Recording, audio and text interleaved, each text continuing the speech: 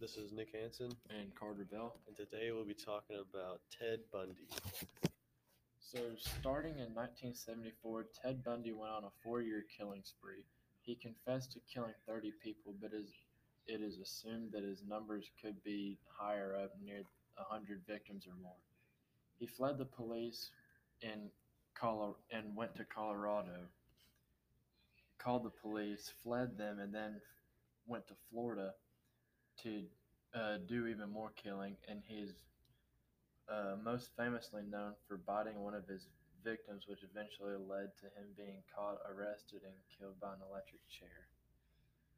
So, who the suspect is Ted Bundy. The victims are Karen Sparks, Linda Healy, Donna Manson, Susan Rancourt, Roberta Parks, Brenda Ball, Gorgon Hawkins, Janice Ott, and many, many more women.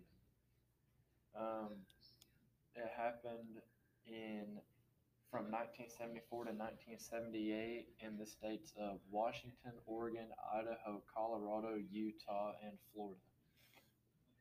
Uh, the evidence in the trial was mainly the bite mark that he left on Lisa Levy after he killed her.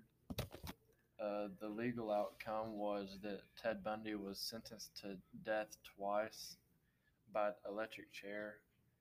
And the reason I think that this case is famous is because Ted Bundy went on so long killing people and getting away with it, and then he escaped custody and continued to kill more people when he went down in Florida.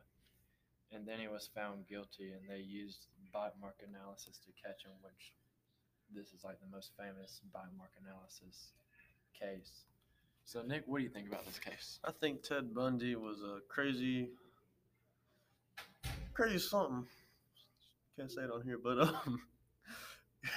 yeah, I think Ted Bundy was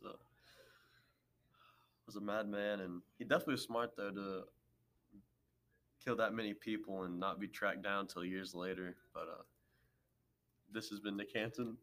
This has been Carter Bell. Thank you for listening.